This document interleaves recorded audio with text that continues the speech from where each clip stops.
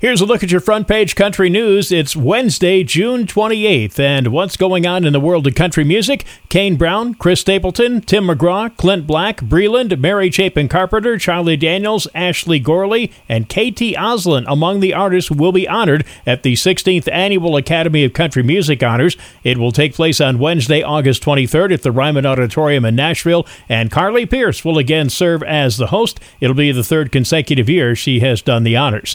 Dierks Bentley's hosting skills are rubbing off on his young son, Knox. He tapped the 9-year-old to be his co-host at Monday night's NHL Awards banquet at Nashville's Bridgestone Arena.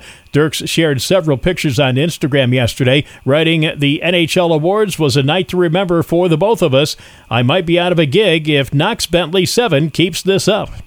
Former Rascal Flatts guitarist Joe Don Rooney's divorce from his wife Tiffany Fallon heads to trial in Nashville this week, and it includes the now former bandmates Jay DeMarcus and Gary LaVox. They both had to answer questions on the record about Joe Don's 15-year marriage, as well as the breakup of the trio, so it looks like they're airing all their dirty laundry out in the public now. People.com reports Jay confirmed that there were tensions in the band throughout their 20-year career, but he doesn't completely agree with what Gary said a couple of years ago was Joe Don quitting the band, thus ending the group.